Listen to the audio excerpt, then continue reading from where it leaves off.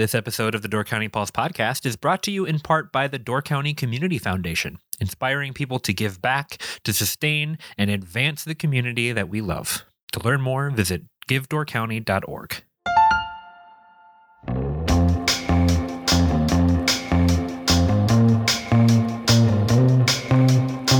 Hello and welcome to the Door County Pulse podcast. I'm Andrew Clyden, and I'm joined today by Miles Danhausen, writer and editor for The Pulse. How's it going, Miles? It's going good, Andrew. How are you doing? I'm doing really well.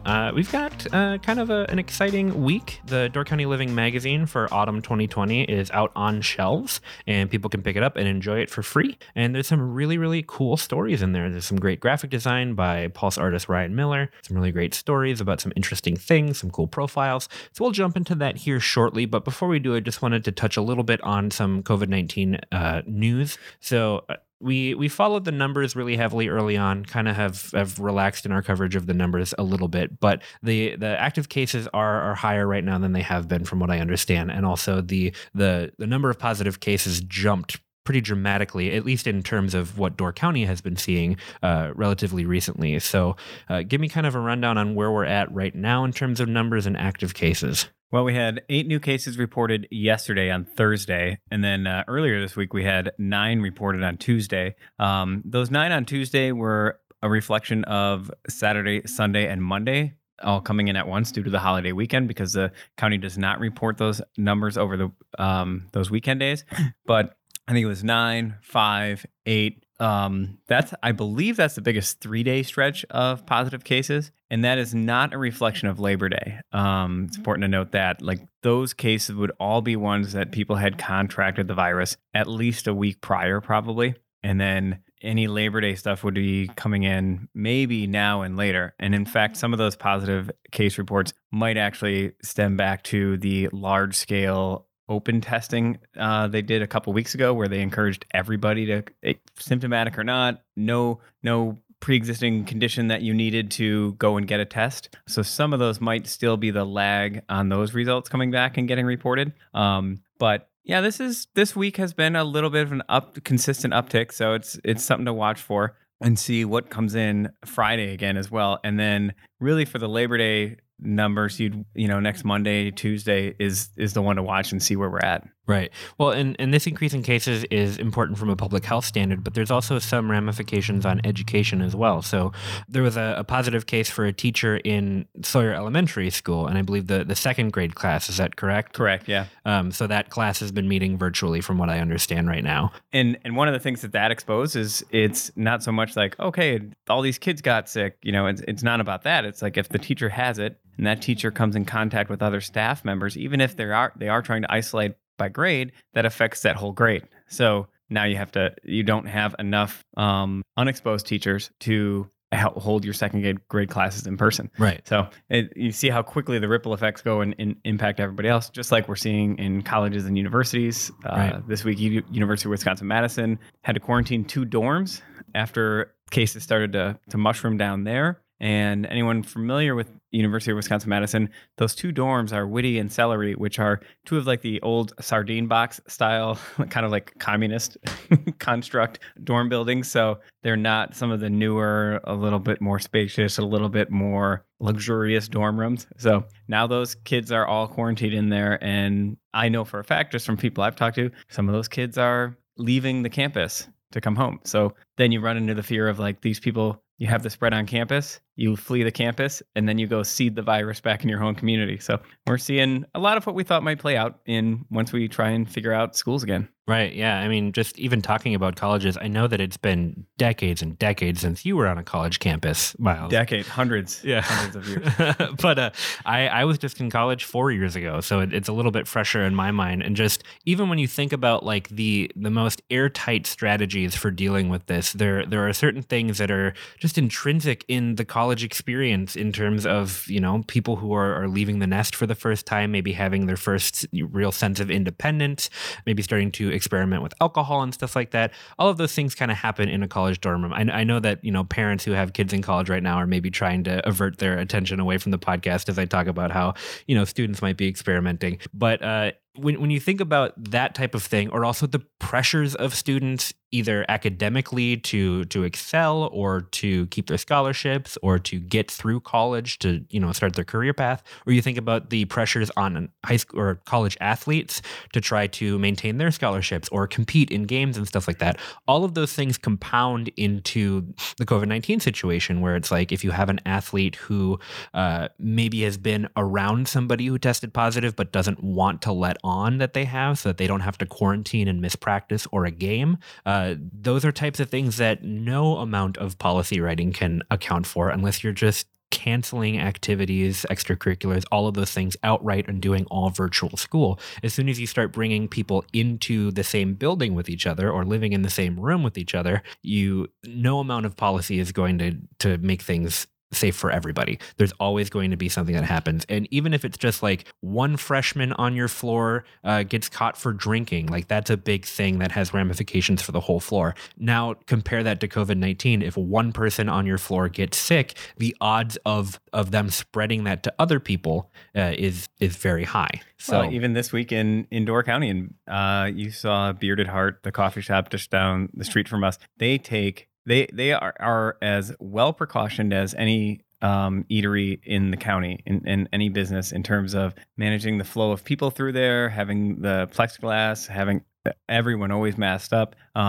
They've done a really great job all summer long, but they've had a positive case amongst their staff this week. They were closed. And then that led to, that there's a lot of interaction among restaurants up here. So then you saw Trixie's in Ephraim closed and Pearl Wine Cottage closed. You saw a lot of restaurants that trickle down effect just from one case and how people share employees and how people interact here. So it trickles down quickly. How businesses share employees, especially young employees, and how young employees share residences with each other too, just because of the affordable housing situation up here. You might have 5 or 6 people living together and all working in different jobs or maybe sharing some jobs. So like if you've got 5 people in one residency and one of them gets sick, you can assume that all 5 of them have been infected. Now that's 5 different jobs you can assume they've been exposed. You can't expose they've been infected, because we've seen cases. The first case at Husby's, I happen to know some of the people involved, and people who lived in close proximity to that person who had that first case never ended up getting infected. So they were exposed, not infected. So maybe they have been infected but didn't show symptoms, because there's a percentage of people who can have COVID-19 present in their systems and not experience a single symptom throughout the entirety of the process. Yeah. Well, in that case, they were tested. So sure. But on the flip side, I did talk to a restaurant owner this week who was pretty frustrated that we're still in the situation we're in. And they said, I just wish we could get some serious data on if we went back and let's say we just did the basics. Like if we were wearing masks from the start and people just accepted the distancing and didn't fight it, where would we be today? And I agreed with them. And then I was thinking about it and I'm like, actually Door County is a pretty good case study of this. Certainly in Northern Door, which is where I've spent more of my time because I just haven't gone out all that much. But even as you go around Sturgeon Bay, so many of the restaurants here took even more precautions than I would say. And I think people would know if they listen to this podcast. I'm pretty cautious in regards to the virus. But I think people took what I would have said was overboard in terms of the precautions they took, and which is a good thing. I'm glad. I'm proud of our local businesses who have done that, and people who have switched to work from home, like we have for the most part here at the Pulse, and a lot of other places have done it even more so. The precautions the hotels have taken, the fact that most of the businesses here have been pretty serious about masking up and doing everything they can, and that we canceled all of the large events, all of the large indoor events, especially that we stopped at festivals, concerts, all those things. And we did all that. And you look at the sales tax numbers, Door County's actually done incredibly well this summer. We've had pretty good room tax numbers since middle of June. Most restaurants have done pretty decently. And most of the business owners I talk to say it's not last year, but it's a lot better than we thought it was going to be. So with all those precautions, people still had a pretty good summer. It's not my favorite Door County summer by any means, but we lived. We just had to mask and distance and put some things aside for a year.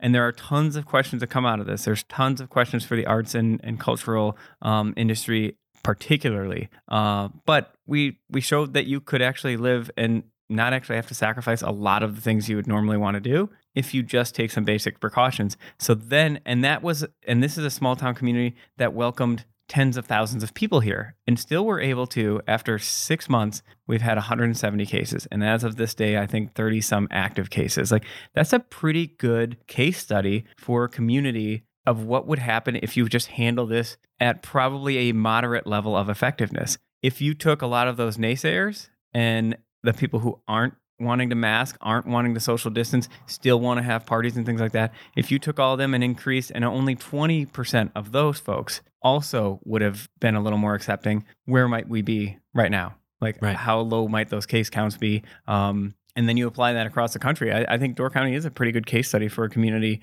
caring about each other and doing things pretty well without actually having to sacrifice their livelihoods and, their ability to still have fun and see some friends and just do it smartly. Right. Yeah. The last thing that I wanted to mention, going back to education and the active case count number, we've spent the vast majority of this with active cases in the single digits. More recently, we've seen double digits and stuff like that. But Gibraltar, I believe, also has as part of their kind of opening plan and keeping students safe, they have an active case threshold I believe it was 28 cases. Correct. And that seemed like a totally reasonable number back when we were having maybe 10 active cases at a time. I don't know if Gibraltar has said anything. Miles, have you heard anything about in terms of where we are right now and what their plans are? It's going to be another week before they would transition to in-person classes. Okay. So that's just another thing where you're seeing these ramifications taking place, even if people aren't necessarily getting sick in school, which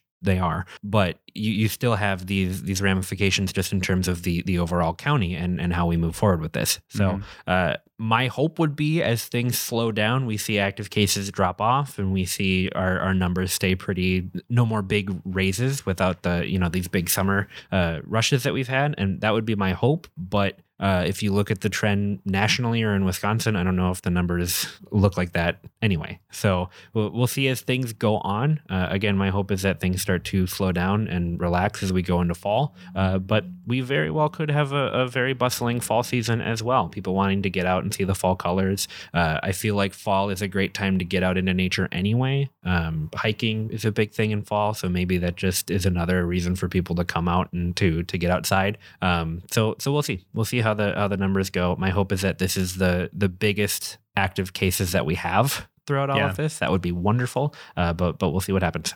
So pivoting to our next topic of discussion, Door County Living Magazine is out for autumn 2020. And if you haven't picked up a copy yet, it's available pretty much everywhere in Door County. I don't think that you can spin around without seeing a copy at least somewhere. And it also should just be hitting mailboxes. If it didn't come to you yesterday, it probably is hitting your mailbox today or tomorrow. So it is being mailed to every mailbox in the county. Is this the first time that the magazine has been mailed to everybody? I think we started that with the summer issue. Okay. So this will be the second edition, just like we started sending the Pulse to every mailbox back in March or early April. Can't remember. It seems so long ago. Then we decided to send the magazine to every mailbox as well. Right. And I know that this sounds inconceivable, Miles, but this might be somebody's first Door County Living magazine that they're picking up. That poor soul. I know, but there's a lot of really great stories in here, and I kind of don't want to use some time here to page through a little bit and talk about some of the cool stories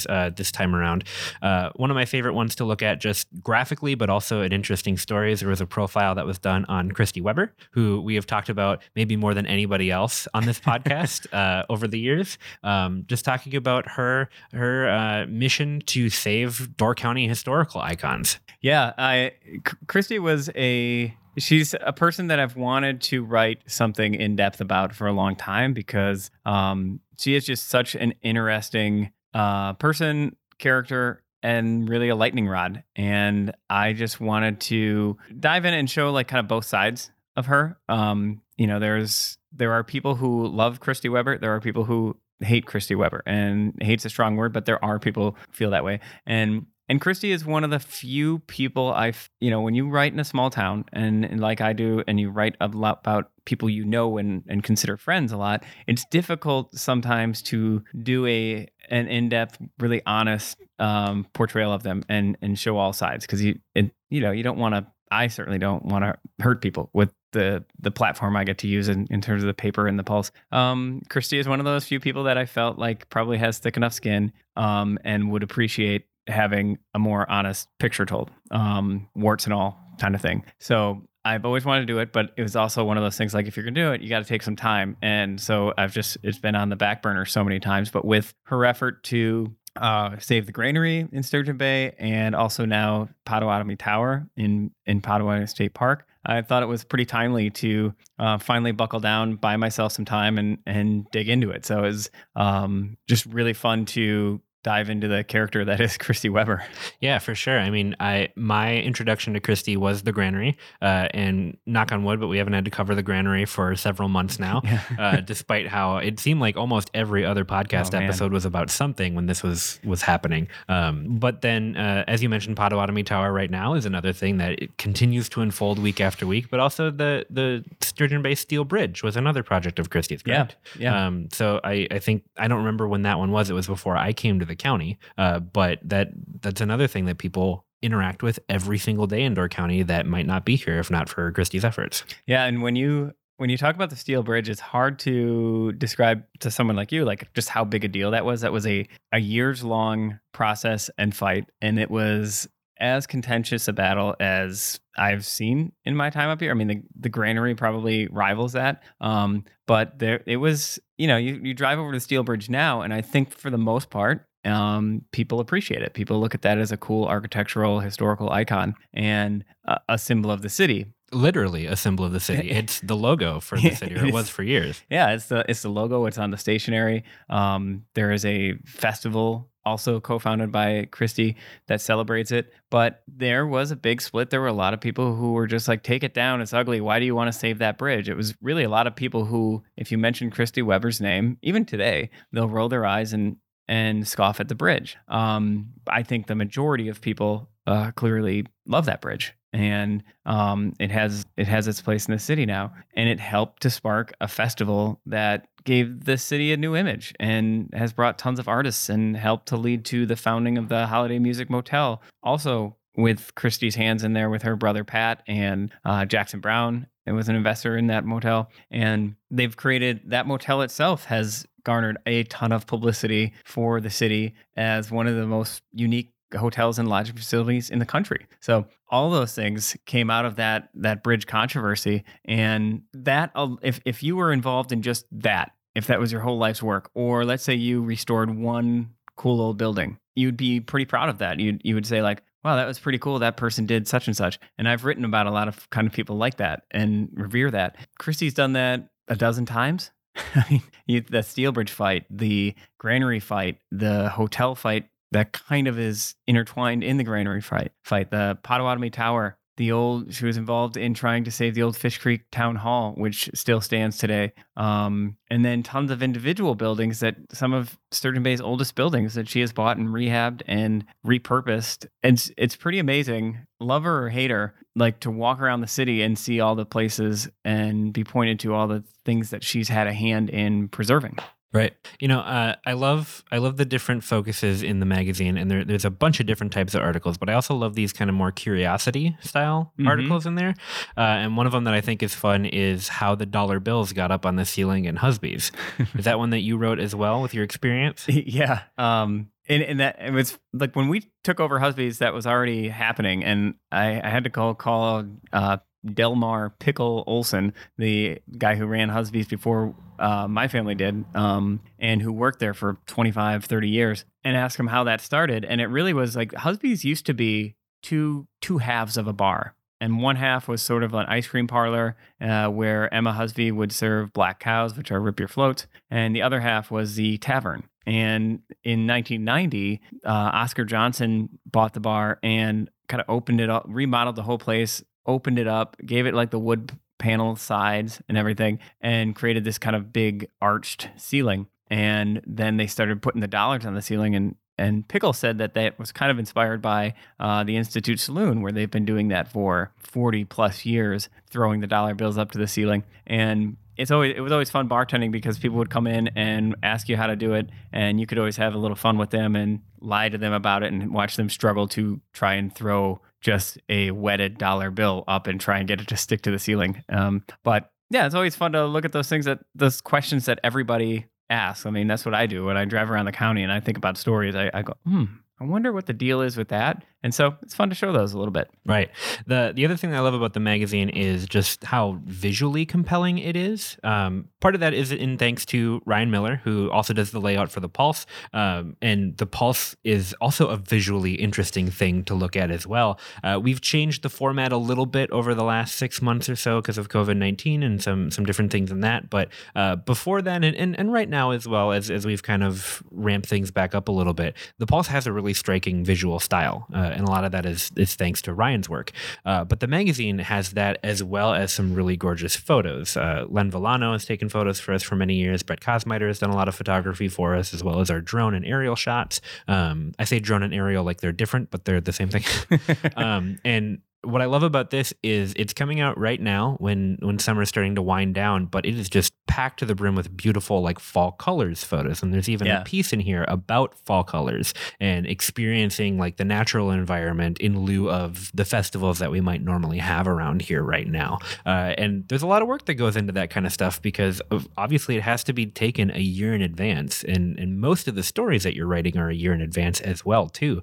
Tell me a little bit just about some of the work that went into this issue specifically and some of the more visual elements of it. Well, one of the things, and you are right, Ryan does an incredible job giving it a feel that I think is truly unique from other Wisconsin publications and really anything you might stumble upon nationally. But I don't have the artistic bent in my mind. I can write. I'm creative with my writing, but I certainly it's pretty amazing sometimes when we give an article to Ryan or an idea to Ryan, and then what he comes back with, and I was like, I could not see that. And then it just comes back in a stunning fashion. And even with like the Christy Weber article, he takes that article and turns it into something visually that is much more and much better than what I envisioned when you're writing and you're thinking of how this is going to look on the page. And it's kind of interesting when you talk to him afterward what sticks out to him and how he represents that, whether it be in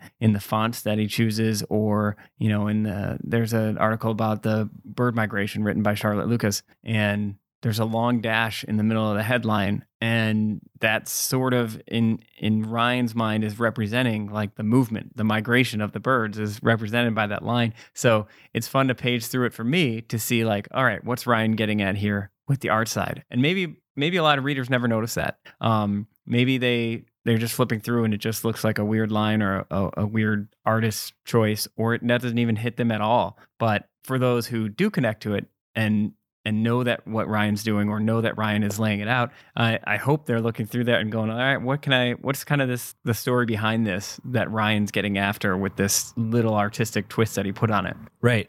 There's kind of three aspects of Ryan's work that I really enjoy, or three different ways that I've seen it really be cultivated. One of which is in like the state park posters that he put together for us, as well as the lighthouses collage poster, that kind of really interesting pop art styling that he put together for those that creates a really colorful image for Door County and for these different things. We've seen that art style a lot. His original work that he puts together from some stories. I wrote a piece for the magazine a couple issues ago about Amos Lovejoy, and he put together this original piece for it that was just really cool. It was stark black and white with these interesting characters and designs in it. It almost looked like a wood block like an piece. Ink Yeah. thing. Yeah. It was just really, really cool. And he's done that a number of times for different things. Some of our Pulse covers for special issues have original art from Ryan on them that just are really striking and really grab your attention right away.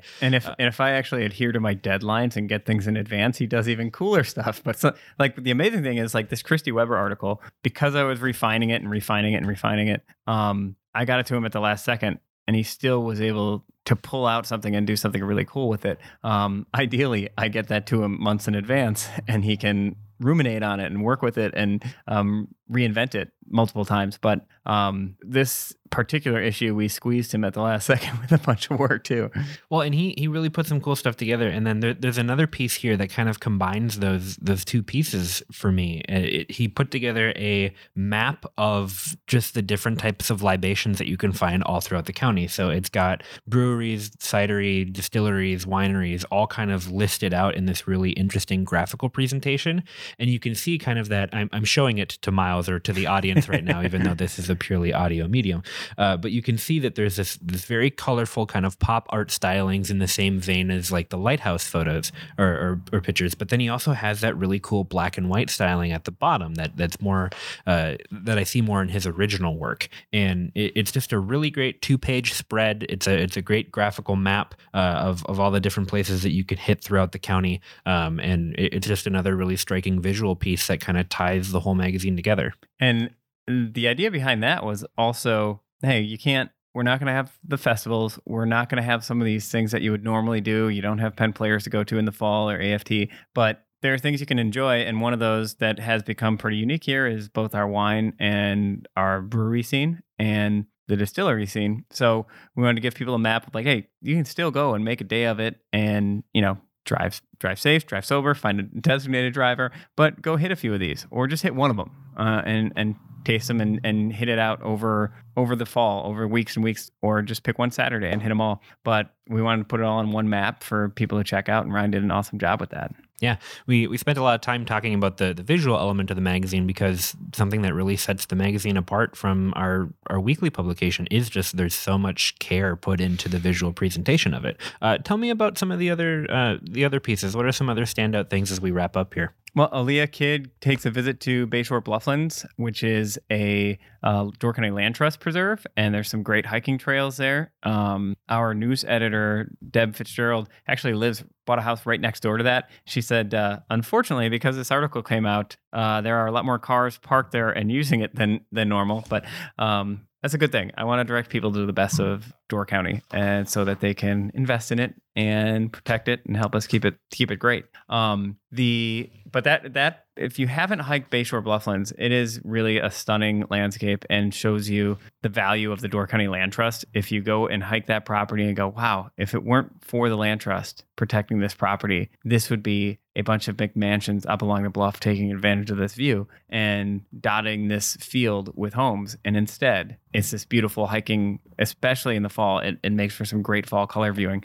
And it's right next door to the what used to be Chateau Hutter, the vast John Hutter property down there. So you could, if you want to go visit that, you can get a great hike in, and you can also kind of drive past the ruins of Chateau Hutter. And there's a great aerial photo by Brett Kosmeyer of that property as well.